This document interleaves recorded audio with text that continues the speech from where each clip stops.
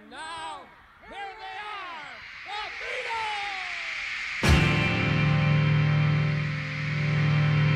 Hi, I'm Justin Shears and welcome to Only a Northern Song. In this series, I'll be exploring the words and the music of the Beatles, but not through the usual tracks that we all know so well. I'll be delving into my extensive collection of outtakes, home recordings and demos, alternate mixes and interviews, to shed some new light on lesser known aspects of the Beatles' recorded legacy. I listen for your footsteps coming up the drive. Listen for your footsteps, but they don't arrive. Waiting for your knock, dear, on my old front door. I don't hear it. Does it mean you don't love me anymore?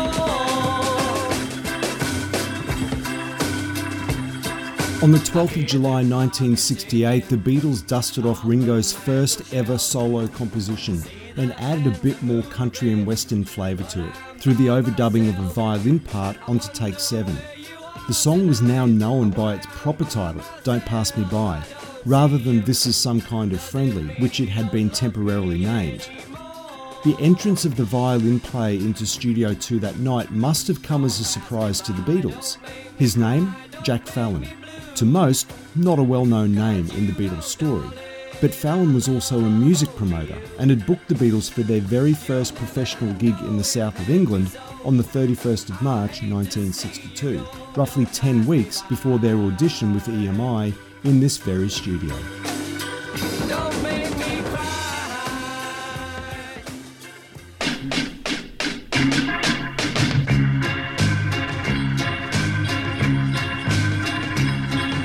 I listen for your footsteps coming up the drive.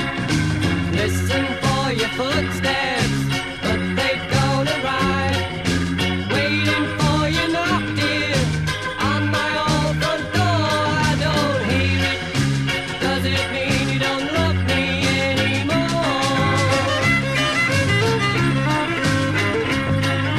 I hear the clock ticking on the mantel shelf.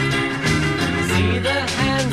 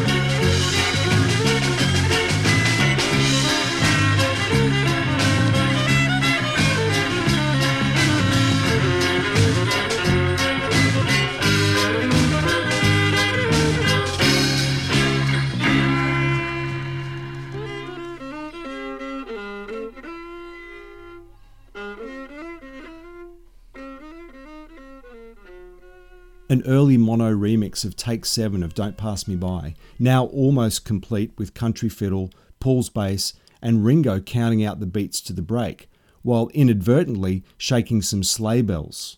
The song would need to wait until the 22nd of July to be completed. With the 12th of July and the afternoon of the 15th devoted to adding the finishing touches to Obla-Dee Obla-Da and Revolution, the evening session of the 15th saw the introduction of another of John's songs, begun at home in early 1968 and finished off in India. The king of Marigold was in the kitchen cooking breakfast for the queen. The queen was in the parlour playing piano for the children of the king. Cry, baby, cry, make your mother sigh. She's old enough to know better, so cry, baby, cry. The king was in the garden picking flowers for a friend who came to play. The queen was in the playroom painting pictures for the children's holiday. Cry, baby, cry, make your mother sigh. She's old enough to know better, so cry, baby, cry. The Duchess of Kirkcaldy, always smiling and arriving late for tea. The Duke was having problems with a message at the local bird and bee. Cry, baby, cry, make your mother sigh. She's old enough to know better, so cry, baby, cry. At 12 o'clock a meeting round the table for a seance in the dark, with voices out of nowhere put on specially by the children for a laugh. Cry, baby, cry, make your mother sigh. She's old enough to know better, so cry, baby, cry, cry, baby, cry, make your mother sigh. She's old enough to know better, so cry, baby, cry, baby, cry, make your mother sigh. She's old enough to know better, so cry, baby, cry, baby, cry, make your mother sigh. She's old enough to know better, so cry, baby, cry, baby, cry. When official Beatles biographer Hunter Davies was interviewing and researching for his book, John had told him that he had an idea for this song, and that, like Good Morning, the idea had been sparked by an advert of some sort. Cry, baby, cry, make your mother buy. Folk icon and fellow Rishikesh resident Donovan remembers John working on the song in India, and that his own musical style might have influenced John on this number. Also based partly on the nursery rhyme Sing a Song of Sixpence, the song once again gave John plenty of scope to play with words and imagery. On the evening of the 15th of July, approximately 30 unnumbered rehearsal takes were recorded. Now start again. Semolina, pilchard, greens not pie, all mixed together with a dead dog's eye. 1, 2, 3, 4.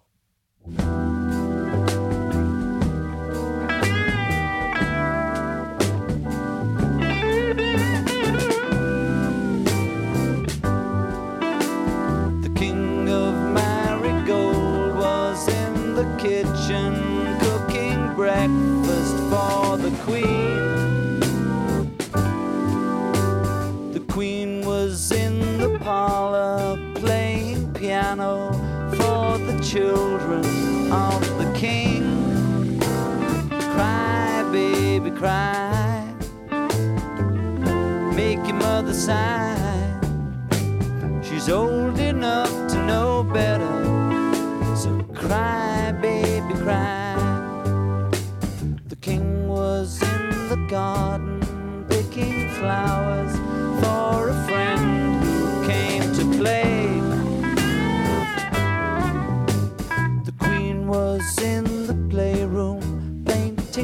pictures for the children's holiday. Cry, baby, cry. Make your mother sigh. She's old enough to know better. So cry, baby, cry. The Duchess of Kirkcaldy, always smiling and arriving late for tea. The Duke was having problems with the message at the local bird and bee. Cry, baby, cry. Make your mother sigh. She's old enough to know better. So cry, baby, cry. At 12 o'clock a seance round the table for a seance in the dark, with voices out of nowhere put on specially by the children for a lark. Cry, baby, cry. Make your mother sigh. She's old enough to know better. So cry, baby, cry.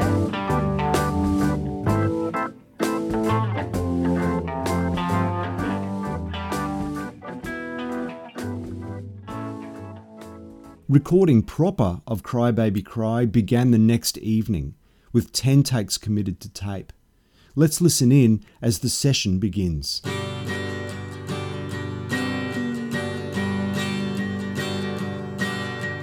Cry, baby, cry.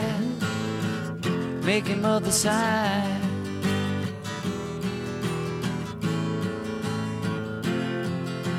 The king of Marigold was in the kitchen cooking breakfast for the queen. The queen was in the parlour playing piano for the children of the king. Cry, baby, cry. Make your mother sigh. She's old enough to know better. So cry, baby, cry. The king was in the garden picking flowers for a friend who came to play. The queen was in the playroom painting pictures for the children's holiday. Cry, baby, cry. Make your mother sigh. She's old enough to know better. So cry, baby, cry. The Duchess of Kirkcaldy, always smiling and arriving late for tea. The Duke was having problems with a message at the local bird and bee. Cry, baby, cry. Make your mother sigh. She's old enough to know better. So cry, baby, cry. At 12 o'clock a meeting round the table for a seance in the dark, with voices out of nowhere put on specially by the children for a laugh.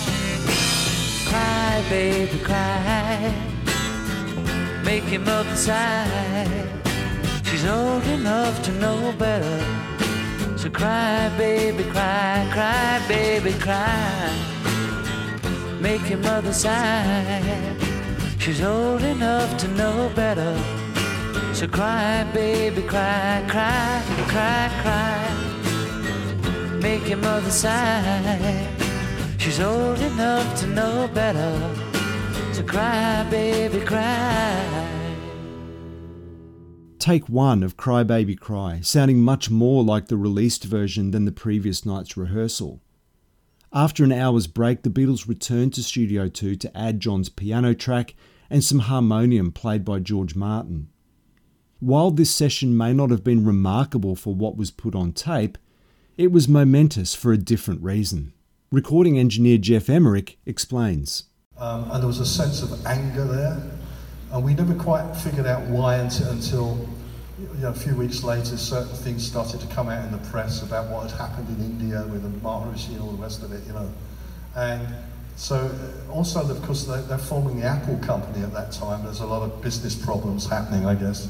But when we started to record, there was the sense of anger was the fact they turned all the guitar amps up louder than they'd ever been before. I couldn't get the separation from the drums and the guitars because there was too much guitars linking onto the drums. And it was a bit of a mess and a bit of a nightmare as far as I was concerned. And I think I got into like the 11th track, and John had been pretty nasty to me, making nasty remarks, which wasn't really, it was something that happened in his life at that time, and he took the anger out on me, I guess, right? So they were gradually, like John was in number 3 studio, and Harrison was in number 1 studio, and Paul was in number 2 studio. The maintenance engineers were doing some of the engineering. And it came to a head, and it was on a Tuesday, and I said to George Martin, I said, look, I can't take this anymore, and I'm going to leave. He said, well, you can't leave. He said, I said, well, I'll leave today. He said, well, leave on Friday. I said, no way, So anyway, we went up to the manager's office, and obviously it was pointed out that Jeff's going to leave, this afternoon. And so anyway, they knew something was happening because they were in the studio, and George Martin and I were up in the control room with the manager, and they were trying to get our attention. Anyway, I went down the stairs into number 2 and said, look, I'm leaving. I can't handle this anymore. So John said, well, it's not you, Jeff, it's this, meaning the comp can be confined into number 2 Abbey Road, which was like bricks on the wall, stuff hanging down the wall, industrial lights, there's no nice seats, there's no colour lighting anywhere, and they'd like been incarcerated in this place forever. So John said, well, it's not you, it's this. And then I was sort of thinking, well, okay, you're actually telling me this for the first time. And then he made a nasty remark to Paul about the Sgt. Pepper album. And I thought, well, because he always assumed it was Paul's album and he hated it, right? And I thought, no, enough's enough. If you're going to say that to Paul about Sgt. Pepper, I'm leaving. And I left, which was a kick up the arse to them, because George Martin then said to me, he said, Jeff, if I wasn't going on holiday in 2 weeks' time, I would have done exactly what you've just done and walked out. But he had an out on it, They were kind of disintegrating, and they wanted to record their own songs independently at the same time. Virtually impossible.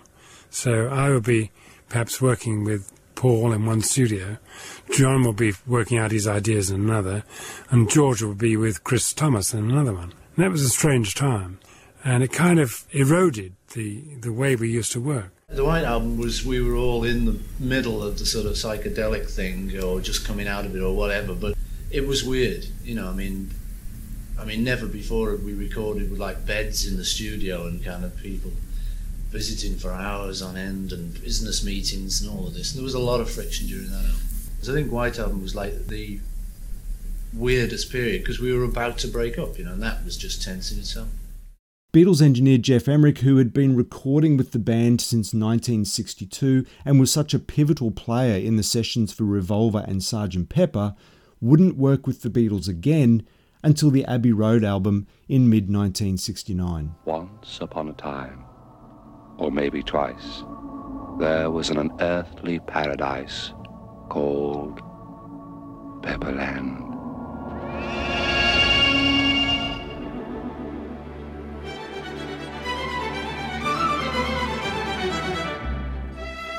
"80,000 leagues beneath the sea it lay." There was no session on the 17th of July, as all 4 Beatles attended the world premiere of Yellow Submarine at the London Pavilion. The Beatles were back at work in Studio 2 the next afternoon, resuming work on Cry Baby Cry by adding a new vocal from John, backing vocals, a new harmonium track, tambourine and sound effects. The evening session saw Paul introduce a song which had been unofficially aired during the recordings for Blackbird more than a month earlier. Tell me the answer. You may be a lover, but you ain't no dancer. Look out, helter skelter. Helter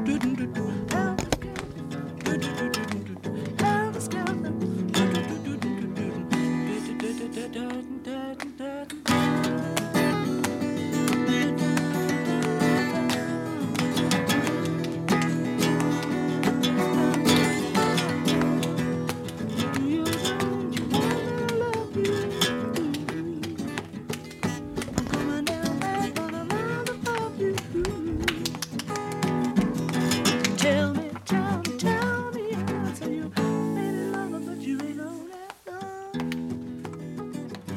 In the new spirit of recording whatever happened at any given time, 3 extended takes of Helter Skelter were recorded on the evening of the 18th of July. Strap yourselves in, listeners. It's going to be a long ride.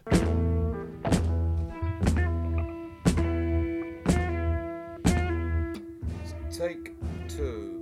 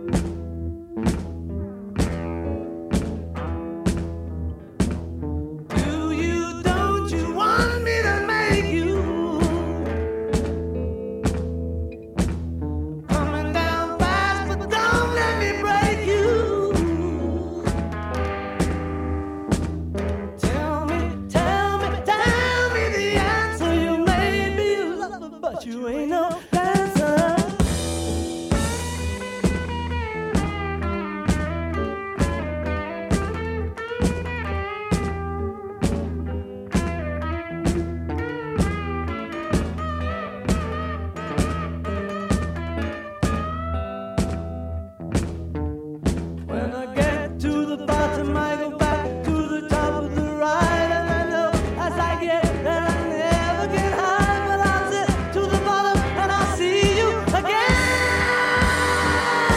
Yeah, yeah, yeah.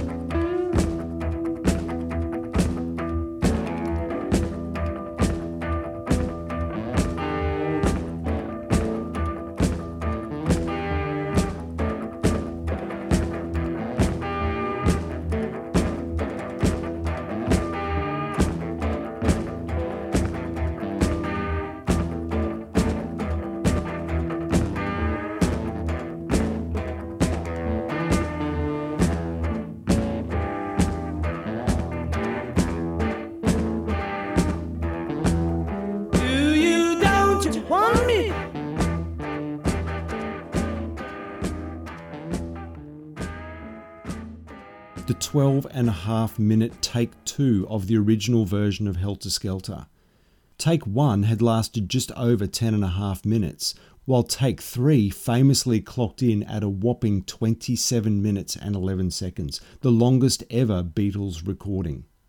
Featuring Paul and George on electric guitar, John on bass and of course Ringo on drums, live tape echo was applied to the vocal track. Although the engineers were running the session tape at 15 inches per second, giving them roughly 30 minutes of recording time, the second tape used to provide the echo in the Beatles' headphones was running at twice that rate, 30 inches per second, therefore only allowing for 15 minutes of tape echo to be applied. Engineers Ken Scott and Richard Lush were a little bit flustered in trying to work out how to keep it all running, knowing that the Beatles would notice the echo disappearing out of their headphones. Finally, they made the call to stop the tape echo and rewind the tape at high speed, which could clearly be heard in the headphones on the studio floor. But instead of getting annoyed, Paul simply dropped into a vocal improvisation based around the spooling sound. The song would be shelved until September. The next day saw another of John's songs introduced into the studio, this one having perhaps the most direct link to the Beatles' time in India. Sexy Sadie, what have you done? You made a fool of everyone. You made a fool of everyone. Sexy Sadie, oh, have you done?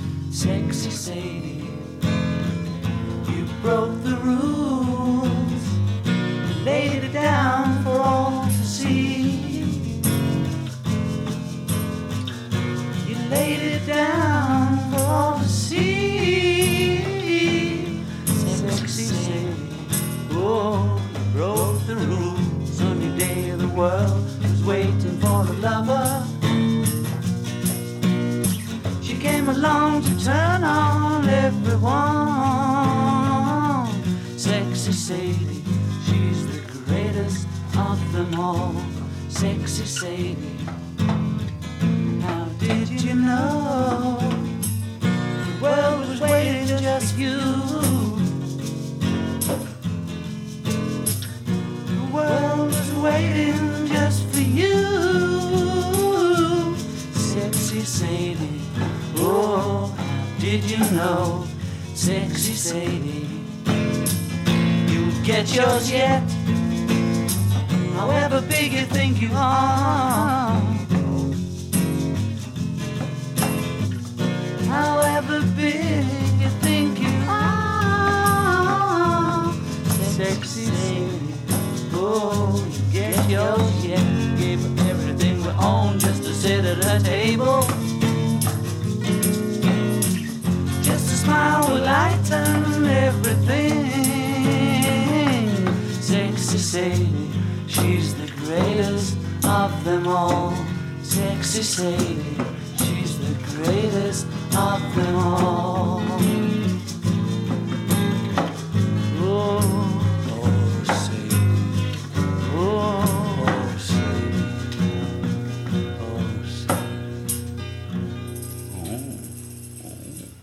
oh, That's about Maharishi. I copped out and wouldn't write Maharishi, what have you done? You made a fool of everyone. Now it can be told, fab listeners. yeah, it's getting better all the time. Is it right? How fast, John? However you like, feel it.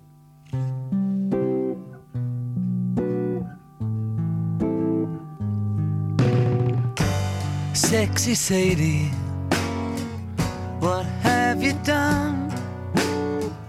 You made a fool of everyone.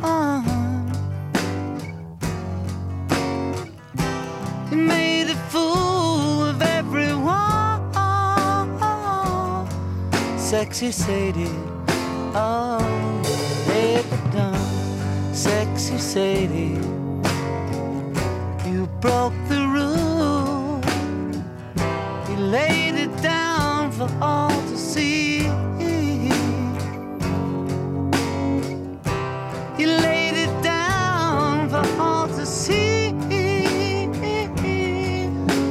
sexy Sadie.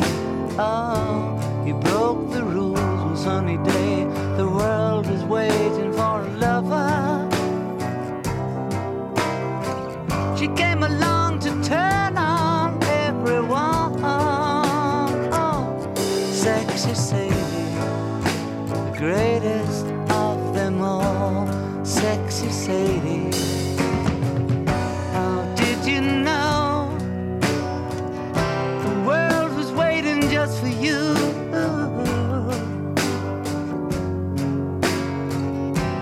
The world was waiting just for you. Sexy Sadie. Oh, how did you know? Sexy Sadie. You'll get yours yet. However big you think you are, however big you think you are, sexy Sadie. Oh, you'll get yours yet. We gave her everything we own just to sit at her table. Just a smile would lighten everything. Sexy Sadie, the greatest of them all.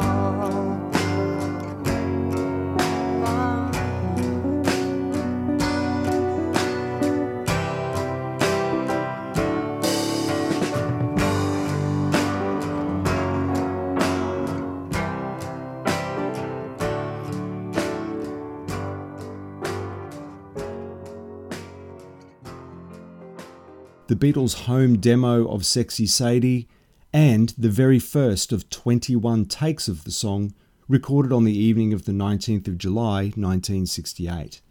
Again, the Take It As It Comes approach to recording was adopted, and the session tapes reveal, amongst other things, a 6-minute jam of the Gershwin standard Summertime and this less than gracious ditty about their now deceased manager and his brother. What about Friday's time and his brother Sam? They was working in the coal mine, doing what I am. And what about brother Andy? He's hunting down a fire. But if he's down his time, I'm but his brother Sam.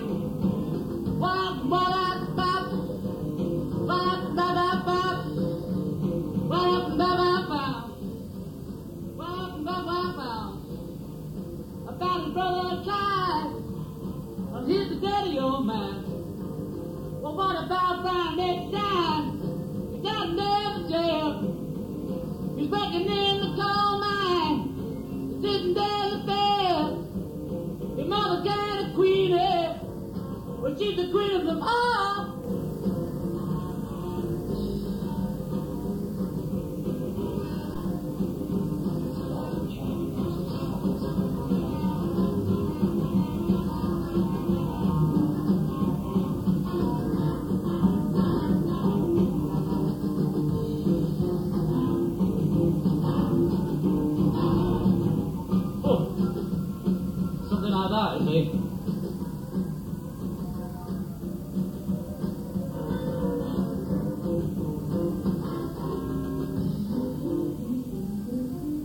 I saw Mary sitting on the dairy. I saw Mary.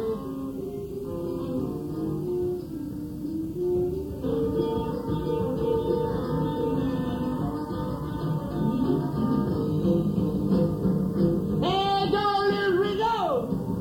I said go little Ringo! I said go little Ringo! As the Beatles gathered to listen back to what they had recorded, their conversations were also captured on tape, including some constructive criticism from the now ever-present Yoko Ono. Who the fuck do you think you are? Who the fuck do you think you are?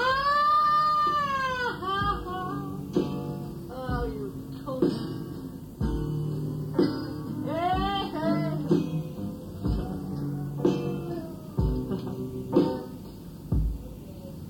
Something like that, you mean?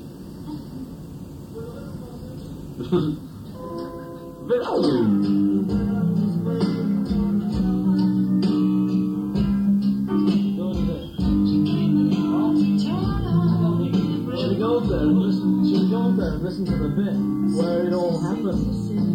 Remember the bit when all that happened? And on this one, there were George Martin's talking to George over the intercom. I think it might be recorded. Yeah. You know, they were still recording. So when all that happened, and the song before it, when they kept sort of interrupting it, and we kept it on. You know the bit I mean? Yeah, yeah. Oh, yeah.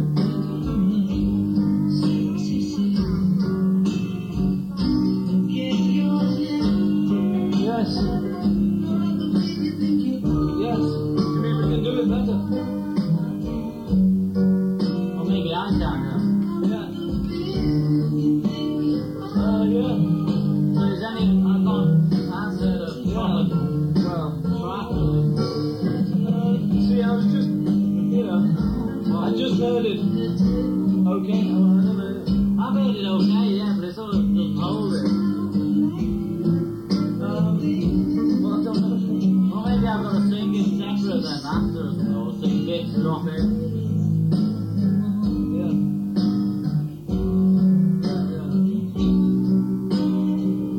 What do you think? I'm not sure, I just forgot. I forgot all about it. Oh, we can still go and hear all that George Martin. Yes. That'll be something, you know. Well, if we only use like 2 versions, this one and another one. I think it's sort of done right on this one. On this one.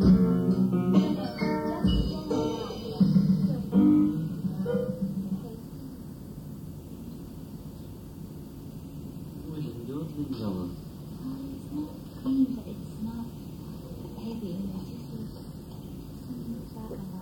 Yeah, well, we're going to listen to it all.